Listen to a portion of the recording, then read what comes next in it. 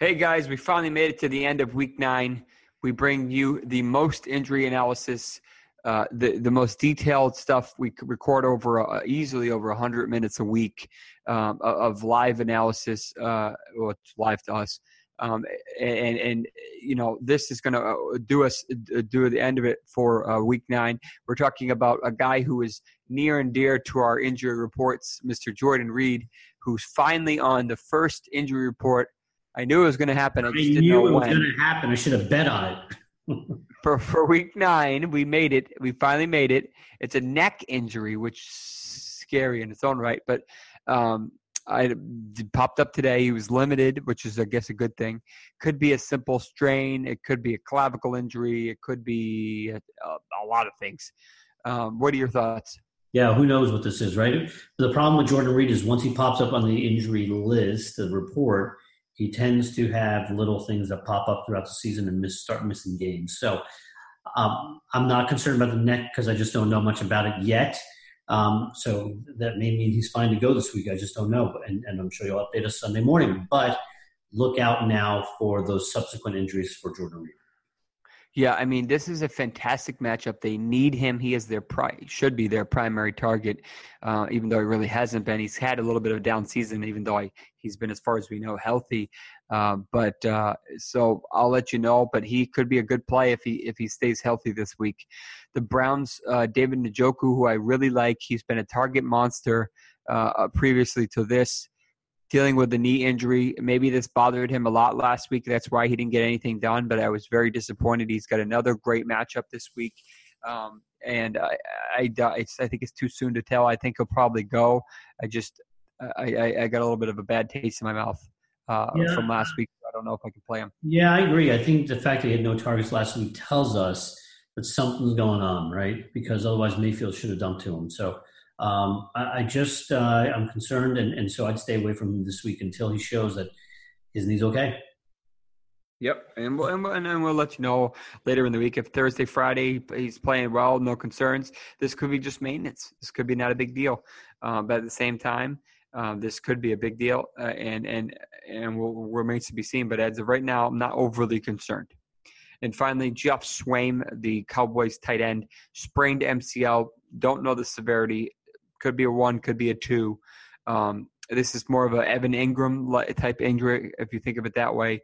He returned this past week and scored a touchdown, so it took him a couple weeks to kind of get back.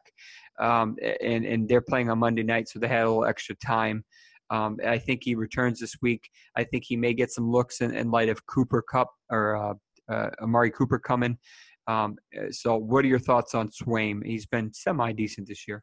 Yeah, he's been semi-decent. He started having a really good game and then ends up with his MCL strain 2 weeks ago. Sounds like a grade 1, so I think he plays. But just like you said with Ingram, that first game back is usually not very effective. So he may get some looks, but I'm just not and I think he'll be in, but I'm just not high on him this week. Yeah, so a couple of guys to finish up. Colts, Adam Vinateri, who I think is the oldest player in the league after Brady, or besides Brady. Groin injury, kickers, not a good idea. Bad, very affected his kicks. I think that's why he, quote-unquote, missed a couple. I expect him to be out a couple weeks for what it's worth. So there's always a debate of keeping him or dropping him or whatnot. But he's been pretty good, so it's up to you guys. But he'll probably be back in about 2-3 weeks. But as of right now, he probably won't play. Yeah, I agree. 2-3 weeks, but you still have plenty of season left once he gets back. Yeah. And finally, the Chargers' Joey Bosa may finally make his 2018 debut. It is week 9. And this was sounds like a stress fracture. He says it just took a lot longer, and we knew that. This is what we've been saying to heal than he's used to. What are your thoughts on this? So today for the first time I started reading some reports that this may have been a Lisfranc variant injury. Now, if that is true, then don't look for him to play this week. Look for him maybe to need another week or 2 because that's a big deal. You don't rush those back. If this was truly a stress fracture and some of these reports you're hearing are false, then there's a chance that he plays. So I think there's still some kind of uncertainty around his foot. Interesting. We always speculate about Liz Franks, but usually that scares people when they tell us. But hey, we'll see. Hopefully, he's so dynamic. If he returns this week, it was probably a stress. If he doesn't return this week, then maybe it was a Liz Frank. If you don't know what a Liz Frank is, Google it. They're pretty legit. All right, that will do it for week 9 of the NFL podcast. We are the Fantasy Doctors. Be sure to check us out on Twitter. Check out our website. Ton of cool materials. Check out the different podcasts. There's the NBA podcast going on right now that just started last week. And there's a medical library section. You can look at all these injuries and learn about them a little more. Some cool videos at the bottom of those.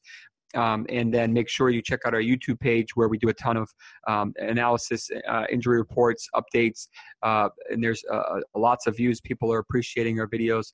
Send out your comments and subscribe. Hit the little bell to let you know that the new ones are coming. And be sure to subscribe to the podcast pages if you're listening audio-wise. And that will wrap it up for week 9. Take care, guys. See you guys.